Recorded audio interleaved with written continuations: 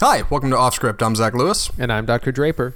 Today on the show, we're going to take a look at the brand new DC film Joker. A whole lot of news around that, so we're excited to get into it. We're also going to look at a not as well-known Robert Pattinson film in anticipation of the Batman movie that will inevitably be coming out with him. The movie is called High Life. It is on Amazon Prime. If you haven't seen it, feel free to check it out or just hear a review and we'll let you know if it's worth your time. Between both of those reviews, we're going to talk about Martin Scorsese. He's been making some waves this week. And before we get to all of that, we need to talk about some news. And the first things first, Jurassic World 3. Yes, the next Jurassic World picture is bringing back some key figures from previous Jurassic Park films. Big names here. Andy, you want to spill the beans? So somehow Colin Trevorrow found a way to bring back some original cast members in Laura Dern, Sam Neill, and Jeff Goldblum. This series has jumped the shark so bad. Like it doesn't matter. Like it's not like, you know, when The Force Awakens came out and they said, you know, the original Star Wars cast is coming back. It's not that kind of excitement. Jurassic World 2 was on our list of the worst films of, I think it was 2017, 2018. It was terrible. And there's nothing that can really redeem the series at this point. You know, a lot of what made the original movie so good is it was asking these kind of deep philosophical questions about, like, you know, man versus nature, and just because we can, does it mean we should? Like, there's a lot in there, and you've just lost all of that. Now it's just really cheesy sci-fi, essentially. Yeah, it's real bad. Just getting ready for the story, I was looking over Jurassic World 2 on IMDb just to kind of refamiliarize myself. And I was reading about the conclusion of that movie. And I'm going to spoil this, and this isn't a spoiler show normally, so excuse me, but we've talked about it. I was reading about how, like, after, it was just like one sentence, after the failed dinosaur auction goes horribly wrong, dinosaurs are released out into the world because a little girl who's a clone feels a kinship with them. Like, it's the most absurd byline for a movie, and that's what happens. Like, this series has gone so off the rails, and I can appreciate the success they found with having Jeff Goldblum in the last one, right? Reprise his role as Dr. Ian Malcolm. Now they're going to have him back again, along with Sam Neill as Dr. Grant from the first film, and Laura Dern as Dr. Ellie from the first film. I get that people are all about nostalgia, but I don't think it'll save this series. I just don't. Yeah, no, not at all. You got to have some substance, and, you know, it'd be like if you brought back Roy Schneider to be in Jaws 6 or something to that. Like, the Jaws series went way off the rails as well, very far from the original, and Jurassic Park has done the same thing. It just feels desperate. And, like, here's the thing. One, nostalgia sells, so we all know it's going to work. And two, Jurassic World 2 made a ton of money. So this one's going to be a big deal whether we like it or not. Audiences will speak with their wallets, and people seem to like this series despite us cinephiles not being so into it. So it is what it is, I guess. Our next story, Spider-Man is going to stay in the Marvel Cinematic Universe. Hooray! For at least one more movie. Disney and Sony made up, Andy, right? Yes, which we predicted on this show that they would do, that there was too much money at stake, too much to be lost by not collaborating. So we knew that they would eventually kiss and make up. And yes, as you said, there will be at least one more solo Spider-Man film, and he'll also appear, I think, in maybe one or two more MCU movies. What's also interesting about this story is that Sony is still kind of developing a Spider-Verse of their own, possible Venomverse. So that was kind of buried in this story, but that's definitely happened as well. But the good news is, as most people thought, they found a middle ground. They found a way to compromise, make the business side of it work, and so we will be getting Spider-Man still in the MCU. So for everybody who doesn't remember how exactly this story came about, a couple weeks ago when we reported on it, what had happened was Sony and Disney got in a dispute over who was making money off of Spider-Man. Sony and Disney were splitting box office rights 50-50, and Sony kept all the merchandising. I think that's how it worked, and now it's been reworked. Sony and Disney are splitting at 25%. I don't really understand how the numbers add up, but it seems like they're happy enough. The most interesting part of this to me is Disney contracting Spider-Man to be in one more Marvel film. Because for the last generation of Marvel movies, he was a really cool part of it. It was really cool having Spider-Man show up in our Avengers movies. It's going to be weird not having him now. Do you think, Andy, they'll revisit this and get him in more, or do you think this is a one and done? What's going on? I think that they'll revisit it once in a few years, because this is probably not really delayed, but the next Spider-Man movie won't come out till summer of 2021. So we have a while for them to come back and renegotiate this deal. By that time, we will also be well into Phase 4 of Marvel, so we'll see. It'll be a whole different landscape at that point. That's right. By then, Angelina Jolie will be in a Marvel movie. Kumail Nanjiani will be in a Marvel movie. Things are going to be crazy, and we'll be talking about it here on Off Script, so keep it here for more. Our last story, Netflix's The Irishman is heading to Broadway after major theaters refuse to screen it. Oh my God, maybe people really are out to get Netflix. What's this about, Andy? So as we've previously reported, The Irishman is going to be released on November 1st, and Netflix wanted to do some sort of screening with small theater chains. The big ones, of course, did not want any part of it. They have failed to really find, at least I guess in New York, a small chain. And so what they've done in a brilliant piece of PR is they're going to be screening it at the Schubert Organization's Belasco Theater, which has never screened a film before. It's been only a stage and musical, Broadway venue up until now. So this is a first for that. And they're having to bring in, camera equipment, projection equipment to actually do it there, because it's not even equipped for that. So it's a pretty interesting move. And again, this has to do with a dispute between distributors and studios, where distributors want that full 90 days before something goes to streaming, so they have time to make as much money as they can on the initial release. Right. The reason The Irishman isn't coming to big theaters is twofold, I think. One, big theater chains are scared of Netflix, right? They're scared of streaming services. They don't want Netflix movies coming out there because that's just money in Netflix's pocket, which is seen as competition to companies like AMC and Cinemark and Regal. So they don't want to run The Irishman because then it might do well. It might even get some Oscar buzz, which is the other reason. The other reason being, if The Irishman does not run enough theaters, theoretically it won't be considered for a lot of film awards, right? Because that's some kind of absurd... Right. What do you know about that? Well, I don't think it's a number of theaters. I do know it is the how long it plays. It has to show for at least 2 weeks, and I think that's still the thing. And the other interesting is it's running the same number of shows. It's running like a Broadway production. It's running Tuesday through Sunday, and it's running I think it's 8 shows a week. So it's interesting that it's in that, I guess, Broadway style of performances, and it's just running 1 month, which is, I guess, how Broadway shows also run. So it's kind of warming up to the Broadway side of things while also still being in theaters for a month.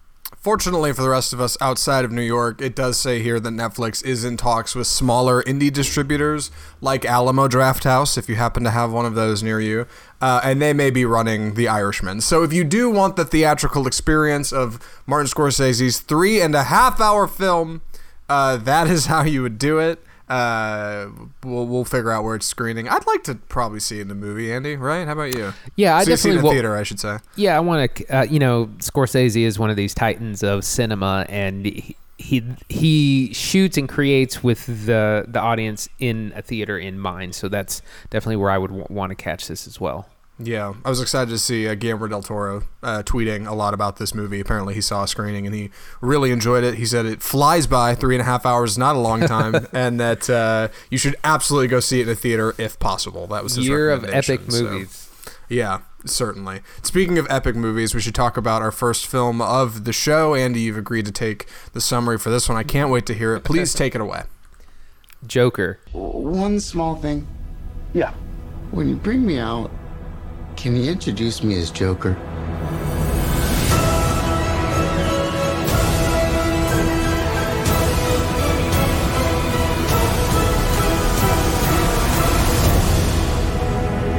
Send in the clowns.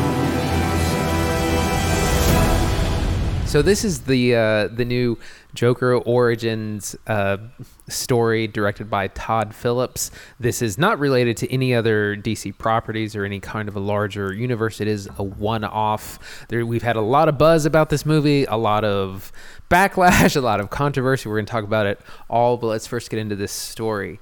So it opens in a kind of an ambiguous time frame, but definitely somewhere between the 70s and the 80s. We meet our clown and protagonist, Arthur Fleck, played brilliantly by Joaquin Phoenix. He is kind of a failed/failing comedian. He has a job as a clown, which it looks like he works with a company of clowns that get clown gigs. Yeah. You know, at the opening, we see a scene from the trailer where he kind of gets beat up by this group of youths, and is just kind of a pathetic figure. Through the course of the film, we're exposed to the larger world of Gotham. The setting is there's a garbage strike. There's garbage piled high in the streets. There is inequality. There is political unrest. We meet Thomas Wayne, who's going to save the city and have a run for mayor. So this is the kind of the setting we're in, and Arthur Fleck is this character he's small, he's scared, he doesn't really relate or understand other people. He has this very strange condition, allegedly, where he'll just start laughing uncontrollably at the wrong times, or things that aren't funny, or things that he finds funny and no one else does. And so this is how we start the film, and then we kind of run through a series of events, and we slowly see him descend into madness and eventually become the Joker. And part of the way along the journey is a mystery, and this is part of what I really enjoyed about the film, is that it's not just about him becoming the Joker, it's about him discovering his past as well, and you get to discover it alongside with him. There's a lot of great things about this movie. I've seen it twice. There's been a lot of criticisms as well. So we're going to get into all that. This is going to be a long discussion, I think. Zach, what did you think of Joker? I was surprised at how much I enjoyed this movie. I don't want to say I was going in skeptical. In fact, if anything, I thought I was a little overhyped. I had seen the trailer a few times, and I was very excited to see what was going on. But I definitely, I had some hot takes on Todd Phillips, who's directing drama for what seems to be the first time. Coming off of comedies like The Hangover and Due Date that he's made, I figured, this probably won't be that awesome. It's definitely a departure from traditional comic book films in that this is supposed to be a one-off and its own kind of thing and not necessarily a part of the DC universe, and it's its own beast. So I didn't know really what we were getting into, but I was surprised at how much I enjoyed it, how well made it is, how well put together it is. The script is really good. I liked it a lot. I actually really like this movie, and I'm excited to talk about it. So, what's the best place to jump in here? Where do we start this conversation? Why don't we start with the plot, where we usually start?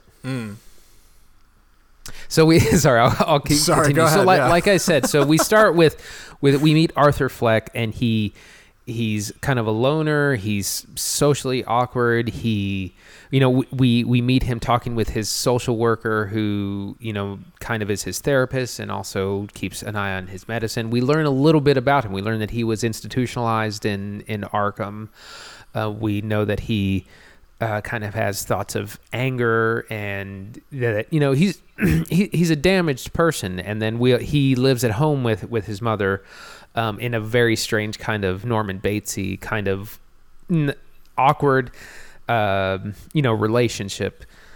And then, like I said, we see him go kind of experience different things that thrust him into madness. And it's, a lot of people have not complained, but brought up the concerns about the depiction of mental illness or the depiction of, or the worry about sympathizing with this character. And I don't feel like that really happened, because while he is a sad figure and you feel bad for him at times, his actions are never justified in anything he's doing. And so I think that they tread a very careful line. But like I said, the majority of the film is him slowly discovering more about his past and also accepting, basically he goes from holding the madness at bay to just letting it overwhelm him. Yeah, that's a fine place to kind of get things going here. Arthur Fleck is a very interesting character in that he starts the film incredibly damaged. Like, the film opens and he's on 7 medications. Like, it's not like a slow descent into horror. And that's an important place to draw a distinction from something like Scorsese's Taxi Driver. Because Taxi Driver, Travis Bickle is a relatively normal person, but he can be driven to extreme ends. Whereas in this movie, Arthur Fleck is not a normal guy. He is not a relatable person. He's his own kind of beast. And we get to see this unfolding through that while he's surrounded by people who are normal, right? So yeah, I really enjoyed the portrayal of his character that way. Joaquin Phoenix does a fantastic job of kind of bringing that out and getting just like this real bad kind of misery with a lack of understanding about it. Like Arthur is just sad all the time, but like he doesn't seem to be able to understand why or how to make it better, and it just gets worse. It is 2 hours of descent into madness, you know? Yeah, I had a friend who I watched this with who said that the portrayal of kind of depression was very authentic, and almost like she almost had to get up and leave because it was too close to the real thing, and not in his craziness, but in his despair, in his feeling that this is as good as it gets. It is not getting any better. His Joaquin Phoenix performance is, he's lost a ton of weight. He's absolutely emaciated, but also, you're not missing, but you don't have the big monologues or the scene chewing stuff you have from like Heath Ledger's Joker in The Dark Knight. What you have is a very internalized performance. You have like his pain is broadcast through his face and his actions and his body, and he does this thing where there's a lot of actual dancing in this film, which I thought is really incredible because it's part of what seems to be just his happiness or his catharsis. And so it's going to be very difficult for people to do Joker impressions because he doesn't have these big like monologues or these big lines like he does in The Dark Knight. The performance is much more, like I said, internal. It's much more about witnessing, like seeing the pain. Yeah, and Todd Phillips, who co-wrote the film and directed it, did a great job of kind of directing Phoenix in these scenes to really bring out like the awkward and the painful stuff. There's this great scene in the trailer that I want to highlight that features our young Arthur at a nightclub, comedy club, watching a stand-up comic, and he's sitting in a room with all of these people laughing, and he laughs at all the wrong times, and his laugh sounds totally disingenuous when he does it because he's got a real odd laugh in this movie, and he's writing down like all the times people are laughing and what they're laughing at like a crazy person would. It's fascinating, and it's such like a genuine scene and really brings out his character as this kind of kooky outsider who just wants to fit in and maybe even, get a little bit of the limelight for himself. Right. The laugh is a really interesting thing, and careful viewers will notice this. He actually has two different laughs. The one that we've seen in the trailer is what I would describe as his fake laugh. And you can tell this in the trailer itself. Like, it's the very high-pitched one. This is the one he uses when he's laughing when he thinks he's supposed to laugh. Like, someone tells a joke, he doesn't think it's funny, but he feels like he needs to laugh. There's that. So that's the first laugh. And then there's his real laugh, which is more kind of how you and I would laugh. Right. And that's when he thinks something is really funny, and it's usually at the wrong time. So it's this incredible performance that digs into the character, that shows his kind of his internal feeling, his internal state, and is like I said, at the same time, totally different. It's not, like Heath Ledger's Joker is great and he has great lines. It's just a completely different thing. On the other end of Joaquin Phoenix, and we'll talk more about him. We're not done yet, but on the other end of him, you've got this great foil in our city, Gotham, which is really headlined under one person, Thomas Wayne, who is very fascinatingly presented as more of a villain in this role, right? If our movie is going to be about a villain, the Joker, then our hero has to be antagonized. And so you do that by making Thomas Wayne seem like kind of a bad guy. And you get this really interesting dynamic of like the city of Gotham, which is struggling with extreme poverty and garbage in the streets and extreme unemployment and like a really struggling economy. Wanting to rise up against the rich. And Thomas Wayne, who's running for mayor, is the richest man in Gotham, of course. He's Bruce Wayne's father.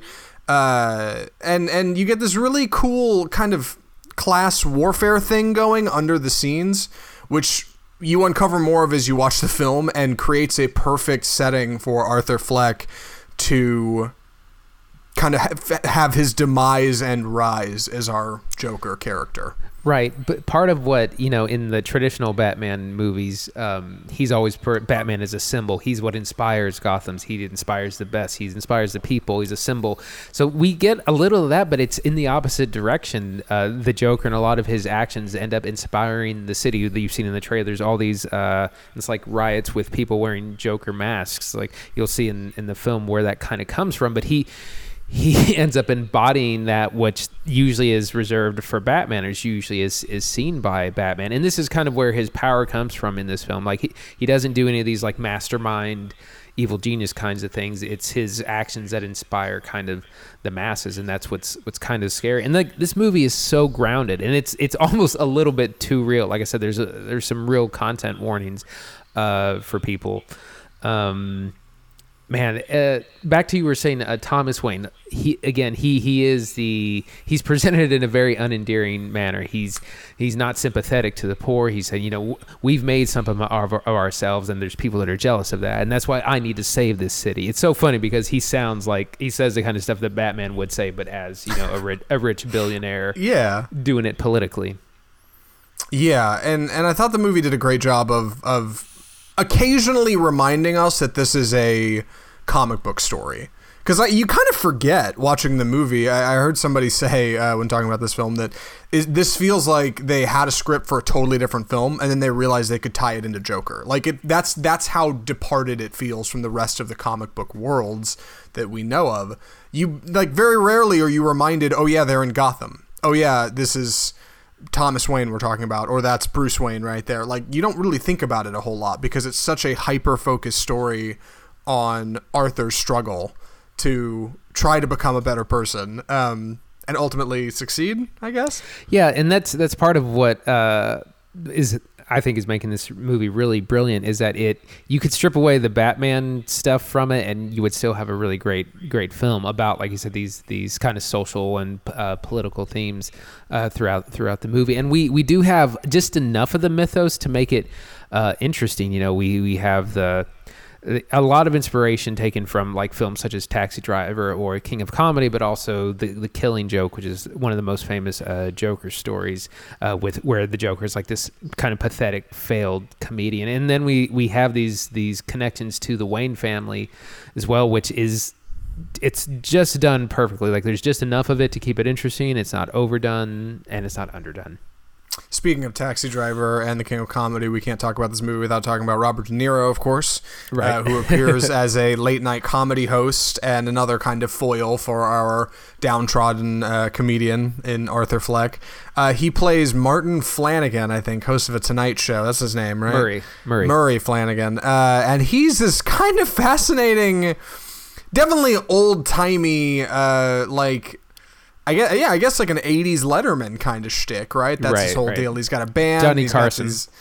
Johnny Carson. Yeah. The movie is set in the 80s, and I think it does a pretty good job, honestly. Like, it's fun to see De Niro, like, it seems like kind of trying at something, I feel like I see a lot of De Niro flicks, and it's just kind of, there's Robert De Niro getting his paycheck. But this one I was like, no, it feels like he's kind of injecting a little something into the role. He's got some personality, and he's definitely got some confidence on screen. Classic De Niro. I liked it. Right, and we also have I wanted to mention Frances Conroy, who is plays Arthur's mother, Penny Fleck. Penny Fleck, and like I said, they have this kind of uncomfortable Norman Bates relationship. They live together. He bathes her. She's she doesn't work. She's invalid. Her house has to stay in the house for all we know. But she is a very big part of his development and for why he is how he is, or how he ends up there. We have a trip to Arkham Asylum, which is always a famous place in the Batman universe, and that's a very interesting scene. We learn a lot there, and that's the other thing this film does is we touch on these special Batman places, and they all have a lot of purpose. We're not just there to say we were there. Like I said, Arkham, the comedy show, Crime Alley, these places. So I do want to talk about the way this movie's put together. It's linear, almost exclusively, I think. I'm hard-pressed to think of when it's not just straight A to B to C kind of story, but I love the way it's shot. Todd Phillips shot almost this whole movie on a tripod. So it's like long takes, very settled, long stuff. And on occasion, you get some handheld. And that's usually when things are getting nuts, right? You get handheld camera. It's a little bit more frantic. But almost always, this film is locked down up until you get to see those kind of those hints of real madness under Arthur's skin, you know? And then you get some really cool long take handhelds. Really neat. And really genuine. The color felt great. I saw it on a 35 millimeter print at Alamo Drafthouse. The music was good. The presentation is very different from other comic book films, and I loved it. Mm-hmm. I've particularly loved the score, and I can't say this person's name. I saw them in the credits, yeah, and I thought the same thing. I was like, I don't know who that is. Yeah, but it's Hildur Guðnadóttir, I think. Which is a woman. Fantastic score. It's lots of, like you would hear in an indie. It's very much like cellos and basses and very string driven and different than any other kind of comic book score. Very memorable, very effective in evoking this darkness and this kind of lot, like, because it's a lot of that like real scratchy strings playing when it's like soft and you can hear the strings on the bow, that sort of thing. Excellent score. Yeah. So to start kind of wrapping this conversation up, I think Joker is a lot of what it says on the tin, right? You see the ad for Joker. You see, okay, it's Joaquin Phoenix making a slow descent into madness for 2 hours. You go to the theater. That's what you're getting. But it's a fun ride, and it's engaging, and it's interesting, and you're right. Like, you could totally take the Batman out of it, and it would still work, and that's part of what makes it so charming. I really enjoyed it. I liked it a lot. Andy, any final thoughts? Do we want to get into any of these controversies surrounding the film, or why not? Right? We talked about this a couple weeks ago. A quick little something here. I wouldn't mind, because I think I feel better about my answer now than I did before. Now that I've seen the film. Same. Do you want to kind of set it up? Yeah. So there's a few things. First of all, there's been critical backlash against this film after it came out, because I think, Mark Kermode said this is exactly what happened to La La Land. La La Land came out. It was a huge hit at the festivals, and then it became the popular thing to hate, and all the critics were like, well, it's not really that great. And then it came out, and the audiences loved it, and now it's regarded as a really good movie. And the same thing has kind of happened here, where it's gotten too much hype from the festivals, and then I feel like expectations have been raised really high, and then people are like, well, why isn't it Citizen Kane? Well, it's a comic book movie. So there's that. The other thing, there were worries about, is it going to incite violence, or, how are we portraying this madman, this kind of broken down white man who fights back of the system. People were worried about these sorts of portrayals. I felt all those to be unfounded. Like I said, at no point is Arthur, are you sympathetic to his cause, because his actions are so heinous that you don't feel bad. And it also, I just didn't think any of that had any merit. I thought, John Wick kills 100 people in his film. No one bats an eye. The Joker puts on some face paint. Everyone's losing their mind. Sure. Well, we should talk about that real quickly, because the film, I feel like, makes a tremendous effort to explain his cause. There's a scene where he straight up says in character, "I'm not political. I don't have an agenda." Like, he just doesn't, right? Like, that's the difference. Joker doesn't have a point. It's pretty much, it's almost selfish in a way. Arthur's attempts to kind of try to figure himself out here. He's not doing it in service of anything greater. That's part of the issue, I think, with the concerns. Like, people said, well, it might incite violence and it implies something larger, and it's like, it really doesn't. You can read it that way, but like, that's not the way I think it's intended to be taken. It's frustrating that people feel that way. Mm-hmm. And you're right. Like, nobody points to John Wick 3. Nobody's got a problem with Rambo 6 that just came out, but Joker comes out and it's an issue. Yeah. It's frustrating. But I in a weird way, I sympathize. I think that I can do. Right. The other thing, so there was an article that our friend Matt sent us about this certain song being used towards the end. That's apparently the songwriter is a convicted Gosh, Yeah, I don't I heard know. about He's in prison for sexual assault crimes Sure. of a variety of nature. And so, anyways, this guy's like in his 70s or 80s. He wrote this hit song 50 years ago. I forget the name of the real song. We all know it as the Hey song. Every single high school and college and probably middle school marching band learned this song and played it at football games. But for some reason, people have been writing articles about, like, is Joker supporting this pedophile songwriter by including this song? That guy's been getting royalties for 50 years, like long before this movie came out. So I kind of feel like that's unfounded, and I have no idea where that kind of came from. Yeah, it's a marching band song. Like, my high school played that at every game. That was never an issue, but somebody figured out, oh, hey, the guy that wrote that's a creep, so this is a problem now.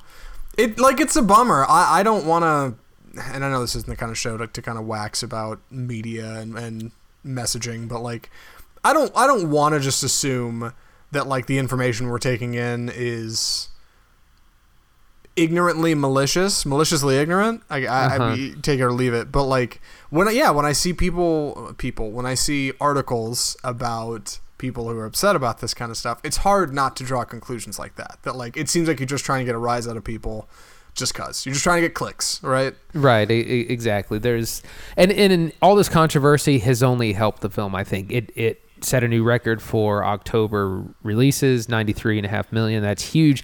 That's as much money as Justice League made in its opening weekend on, a fraction of the budget. So the controversy is not hurting the movie. I think lots of people are enjoying it, and there are some serious things. Like I said, there are some definitely. I had a couple of friends who were a little concerned and are going to kind of wait until it comes out on DVD and they can watch at home in kind of a more safe settings. Kind of stop it if they want to.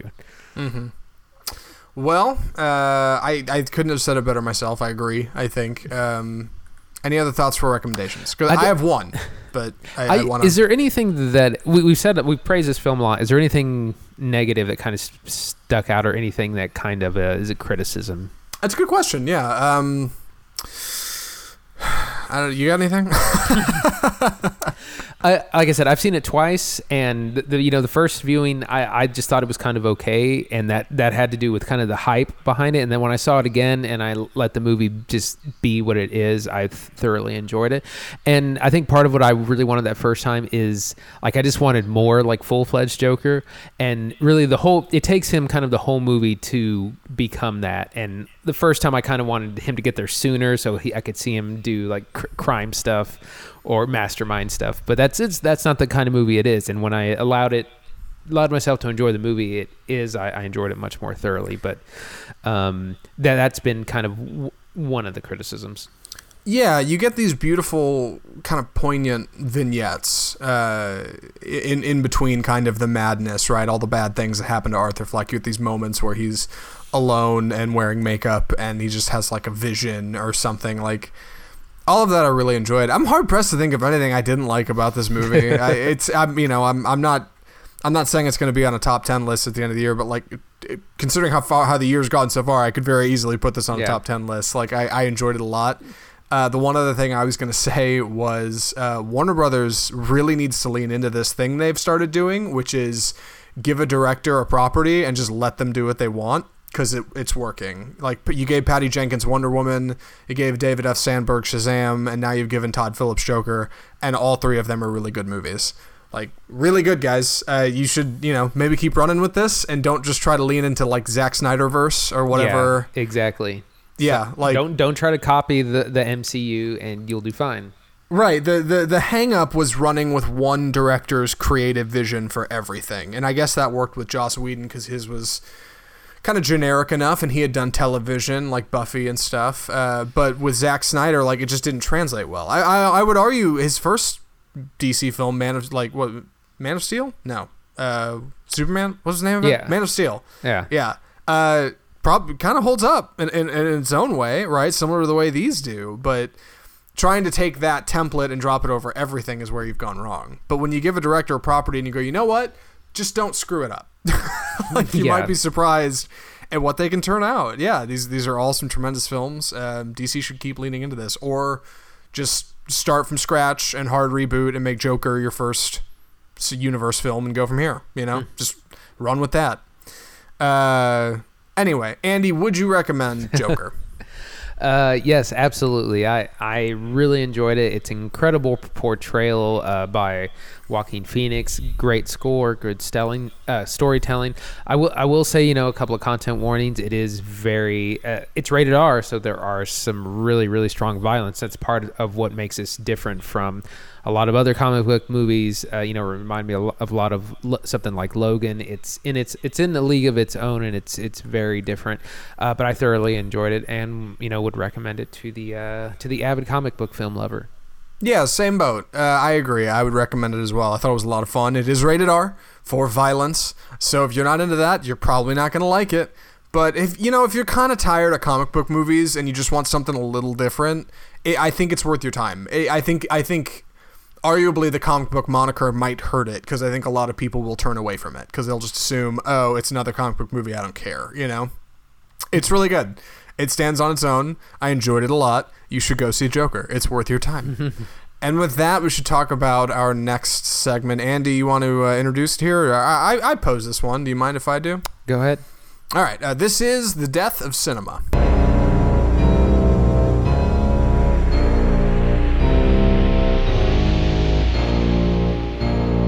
So, coming off of our Joker review, we've got an interesting comment from Martin Scorsese, yes, director of The Irishman, who's made some waves this week when in an interview with Empire Magazine, he compared Marvel movies to theme parks. He was saying, quote, "That's not cinema."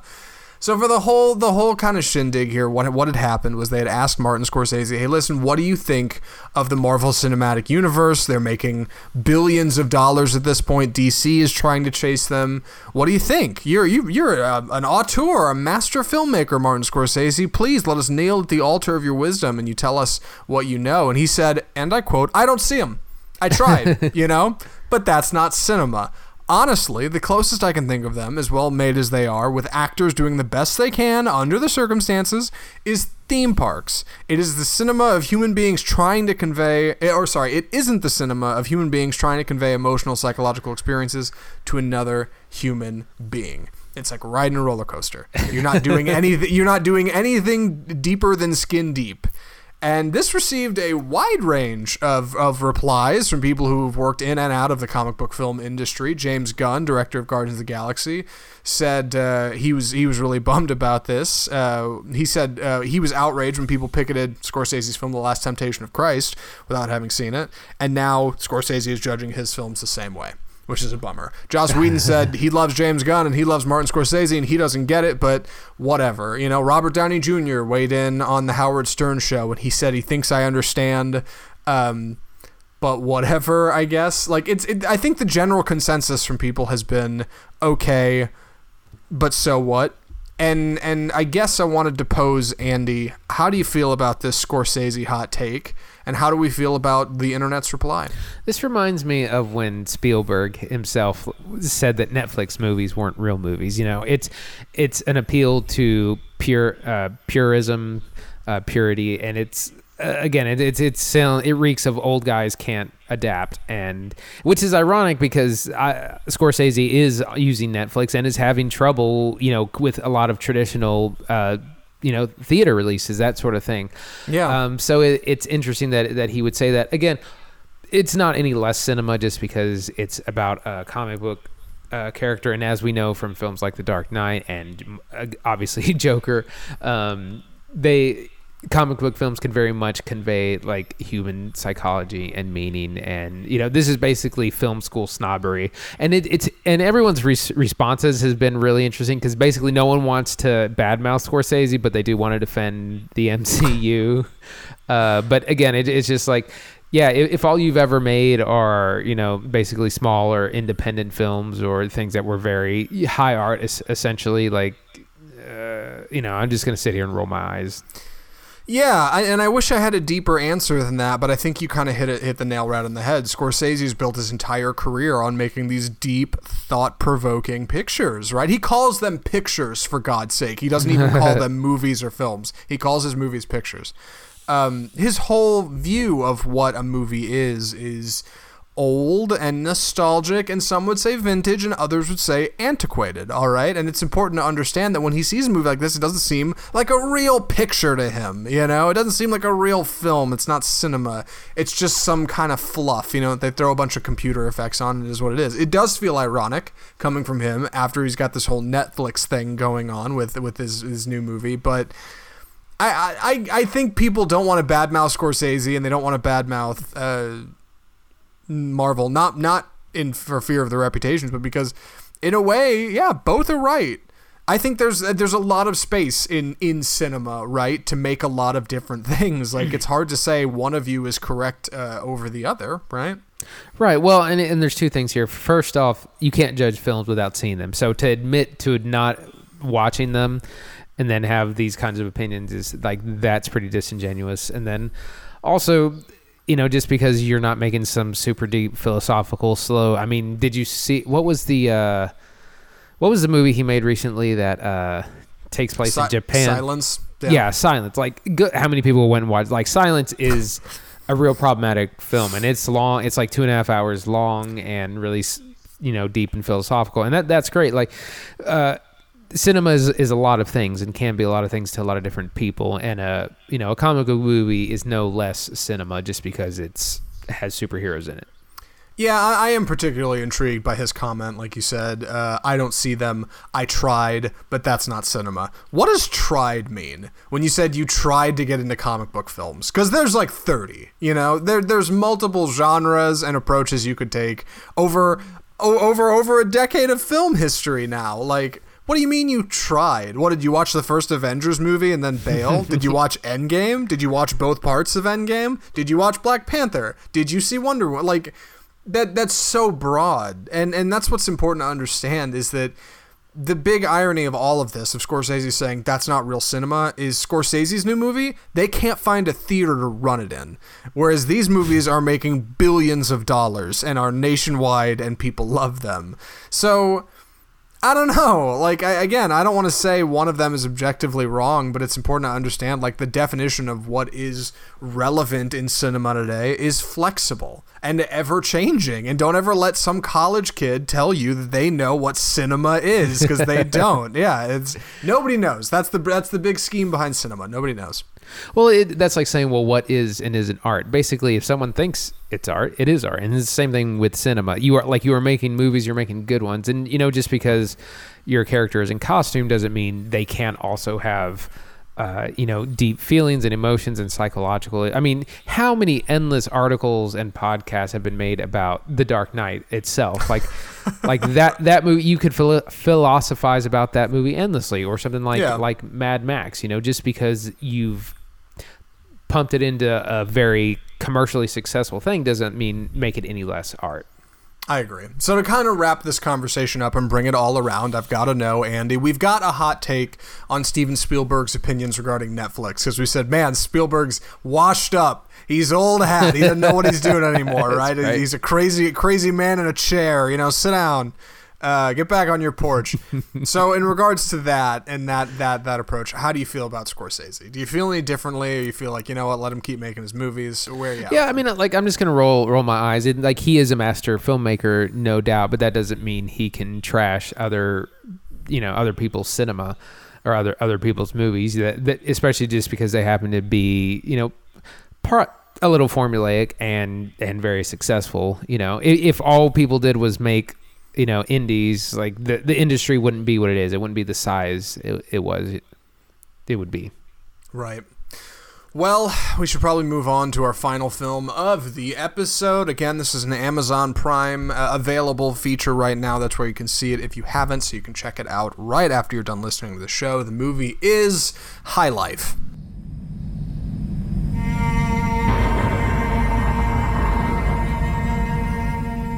So before I get into the plot of High Life, I need to talk about why we're watching it, so you understand why we picked this odd film, because you wouldn't expect us to grab it. High Life is a 2018 science fiction film starring Robert Pattinson. Like I said at the top of the show, Robert Pattinson is supposed to be our hot new Batman. He's been in the news. Annie and I got the Pattinson fever. We wanted to watch a Robert Pattinson movie. We figured we'd watch High Life.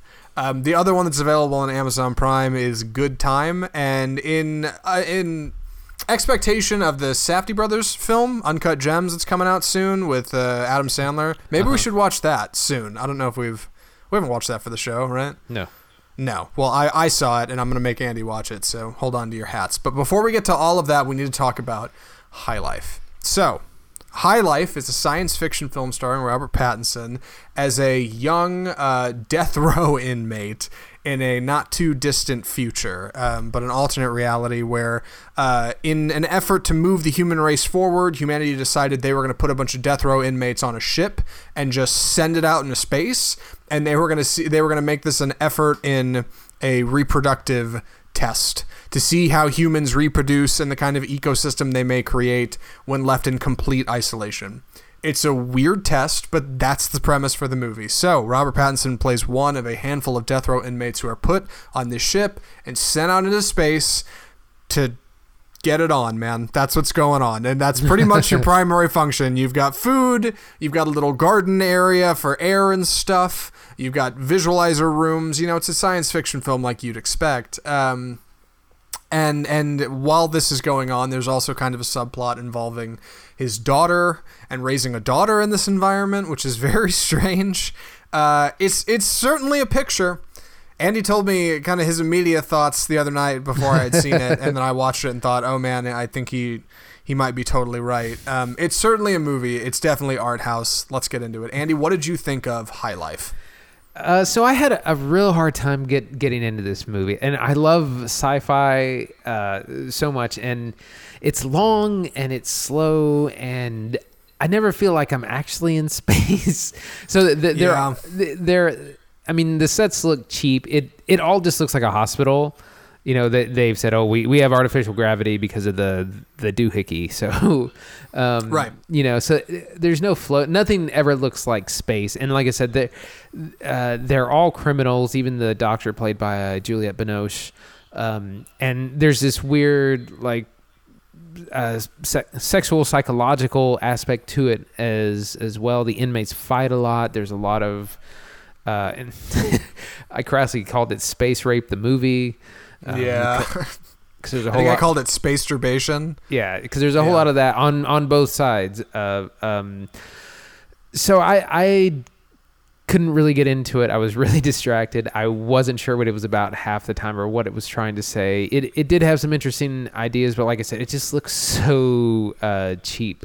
It did have a decent cast. Like I said, Robert Pattinson, and we also have Andre Benjamin, better known as Andre 3000, and Mia Goth, who was from Suspiria of last year. Yeah, so let's jump into High Life. I guess the best place to start is the setting, right? Right. Because the plot, like I said, it's a little deeper than that. You'll have to watch it to get into it, but for the most part, that's the setup. So our setting is this ship, right? You get a few exterior shots, but for the most part, you almost never see open space. It is very rare you see space in this movie at all. For the most part, the camera is locked on a tripod inside the ship. It's a giant, kind of rectangular box. It almost looks like a giant shipping container with a couple rockets on the end. And because it's moving through space so fast, the acceleration generates artificial gravity. Oh! So all of our characters walk and talk and act as if they're on Earth. So you do get a little bit of that feeling of like you're not really in space. Like it just feels very obvious. It's the problem I had with Ad Astra, actually. Right. And I think in a space movie can really take you out of the experience. Like it's something you got to get right. You know, I had trouble enjoying it in this because it doesn't feel like you're actually in space. So yeah, the very opening scene is Robert Pattinson on the outside of the ship working on it, and it just looks like he's on a roof. It just looks like he's outside on a roof at night. Like it's not convincing at all. Like he's not floating and bobbing around. It looks like he's laying down on this thing so he doesn't fall off of it. Go ahead. Yeah, and you can make, it's like we talked about last week, you can make these movies on a low budget, but like the presentation's got to be really something. And the colors in this movie are great. The lighting is great. The camera lenses they used are fantastic. It looks really crisp, but like ultimately visually it just doesn't add up to much. It's just boring. Yeah. Like I said, you can't get in. I couldn't get into it in a sci-fi sense because it always looks like a hospital. I couldn't really get behind this, like, because Juliette Binoche is doing like these weird like reproductive experiments, both like with looks like IVF and then just people hooking up together as well, and like they're trying to conceive some sort of child in space. No one can conceive until eventually they do, because when it opened, the film is told in kind of in flashbacks, where when it opens, Robert Pattinson, it's just him and his daughter, and then we slowly learn that there was a much larger crew who have all since slowly perished along the way, and we get flashbacks into kind of what happened. Right. You're absolutely right. The reason I think that they can't reproduce are like cosmic rays that come by. So you get this really interesting dynamic with this. It's got a more harsh name, but I'm just going to call it the box in this review. Where characters are relieved of sexual tension and pressure that they feel in the isolation of space. I think that's got something to do with it. It's really presented almost like Solaris it was back in the day, of like this goofy kind of thing that's going on outside the ship, but all you can see is immediately inside the ship, and don't think too much about it. And that frustrates me as a viewer. Like, I'm not saying I need things explained to me wholesale. I can definitely fill in the blanks, but when you're intentionally jumping over information just because you don't have good answers, it seems obvious to the viewer, like, hey, it doesn't make sense that they would be using this box, or it doesn't make sense that all of these inmates would be going out to the middle of nowhere for no reason, you know, and there's no purpose and no meaning. And like, I don't know, it's got an oddly just kind of boring approach that way, because nothing adds up, and you don't really get answers. Yeah, it's a little unclear why where they're going. It's something about they're going to get near a black hole and get some information that's going to help space travel or something. It reminded me a little bit of the same plot in Ad Astra. You know, we're out in the regions of the exterior regions of the solar system to look for something. We don't know what. Yeah, and there's even it is very rare, a couple of scenes of, like, I guess what I need to call this is like space violence. Like, bad things happen in space, right? Because you're in a pressurized cabin, so naturally, like, something bad has to happen. Of course, you know, a ship has to blow up, or something, an airlock has to stop working, or somebody's suit has a hole in it. You even get a couple like obligatory, hey, we're in space violence scenes, because like those, it feels like you just have to have those, right? But it doesn't jump the gap. We should talk about performances, right? And really, sure. Go ahead. I was thinking, you know, I need to have a bingo card for next sci-fi space movie I watch and see how many of these it checks off. Like, you should. Yeah. Hole in the spacesuit. Yep. You know, airlock. Someone trapped in the airlock. Yep. Airlock thing doesn't work correctly. Yeah. Or ship is going to blow up and we only have so much time to get in the life bay. Or, all kinds of things. Somebody's trapped in the airlock. Anyway, we should talk about performances. Robert Pattinson, of course, is our main man. Monty, I think, is his name in this movie. He's real good. He has to act opposite a baby for a good portion of this picture. And for what it's worth, like, he does a great job. He really does. He feels very genuine and honest, and you can see him really getting the acting down with his eyes. But at the same time, I couldn't stop thinking it's just Robert Pattinson in a hospital, right? Like, he's not on a spaceship. This doesn't feel like a real movie. Like, right. It's somehow like those low budget scenes just show over everything. Did you feel that way? Yeah, and particularly, you know, back to performances, I feel like all the other cast members are all like interchangeable. Like, there's several girls and several guys, and I couldn't really tell any of them apart. They're all kind of terrible. They're all, like I said, ex-criminals. You slowly learn a little bit about them throughout the movie, and like I said, but then they're also forced to kind of reproduce with each other, which is really weird. Like, none of their performances really stood out. Right, and a lot of that comes down to the writing, I think. Let me just briefly roll over a name of character names from IMDb here. Monty is our main character. Here's some others. Dibbs, Cherney, Boise, Nansen, Chandra. Like, those aren't names. Like, those aren't easily identifiable, memorable names. Like, those are just sounds, you know? And I get it's like a sci-fi future, you know, but it doesn't give me enough to ground the characters in reality. I forget them. I forget who's that person over there. What color was her hair again? Like, you don't remember, and you don't get any real feedback into their lives before the ship. You just kind of dropped right into it. You're not even. I don't think you're ever even made aware of why these people are on death row. Yeah, there's a couple of hints here and there, but it's like I said, I don't know why this person was on death row versus that person. It was all kind of interchangeable. And I think the place where High Life probably hurts the most is in its central theme, because I think at its core what High Life is supposed to be is a celebration of kind of the discovery of life by a father learning from his newborn daughter on a ship where he's isolated, right, out away from everything else, and kind of learning to discover and love life even though he was on like death row and he was willing to give his up to come on this ship. That's all well and good, but like you just don't quite get there. Like, even saying it out loud now, it feels like I'm stretching the narrative of what's in the film. Like, thematically, it doesn't come together in a satisfying way. Yeah. I was just reminded of this. Could we get a sci-fi movie where we can actually meet some aliens? Because I feel like every movie, it's the aliens either don't exist or the aliens are us. You know, Right. Interstellar, Ad Astra, this, a slew of others. It's like, you know, the aliens are the friends we made along the way kind of thing. Yeah, it's true. You don't get a lot of aliens in sci-fi anymore. I wonder why that is. Maybe it's because we were the aliens all along. Yeah, maybe that's the bit. You know, something like Arrival or Annihilation are excellent examples of us meeting the aliens. Sure. That reminds me, Annihilation is on Amazon Prime as well, and I was like, ooh, it's October. That'd be a good horror kind of watch. There's some good stuff in there. Absolutely. That bear thing that screams like a person was one of the most horrifying monsters of last year, and I don't care who you are. But we're not talking about Annihilation. We're talking about High Life, so that's getting us back on track. Andy, any other big thoughts on this movie? Anything big? Because I feel like this is the exact opposite of our Joker review here. We've done nothing but talk about the bad. I mean, it's very different. You know, trying to think positive. It's you know, it's a neat concept, and this idea of, and this is something that's a bit of a film trope of, you know, inmates on death row forced to do XYZ. That's something that's used a lot. So this is an interesting take on that. And again, this is, you know, the kind of cinema that Scorsese is talking about. It's about the internal and about the psychological and the human experience and, you know, all that sort of thing.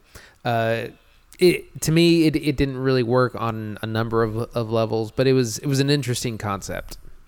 Yeah, I think I'm in the same boat. Like I said, the big highlights for me are Robert Pattinson. I think the lighting in this movie is really charming because it had to be inventive to get over the sets and kind of the low-budget look of everything else. I think Claire Denis, female director, it's worth mentioning, did a pretty good job in this film. I think this is the first film of hers I've seen, and she's made a lot of movies. She's been making movies since '88, I think. So, oh, wow.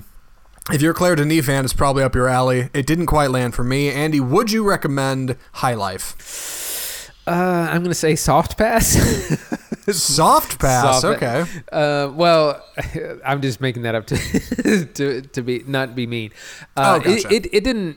It really didn't work for me. It was real slow. It was really boring. I didn't really know what was going on. I couldn't focus. Part of this may actually be the Netflix problem, and I found this with several of these where I have to like turn off my phone, put it somewhere else, and then go lay on the couch, because if my phone's near me, I'm just gonna check it too much. And this is like, I wouldn't do that in the cinema, but when I'm home on the couch to Netflix, it's a lot easier to be distracted. I mean, glass half empty, glass half full. You say, I have to have a reason to put my phone away. I say, the film should be the reason. The film should be good enough that you don't remember to get out your phone. Exactly.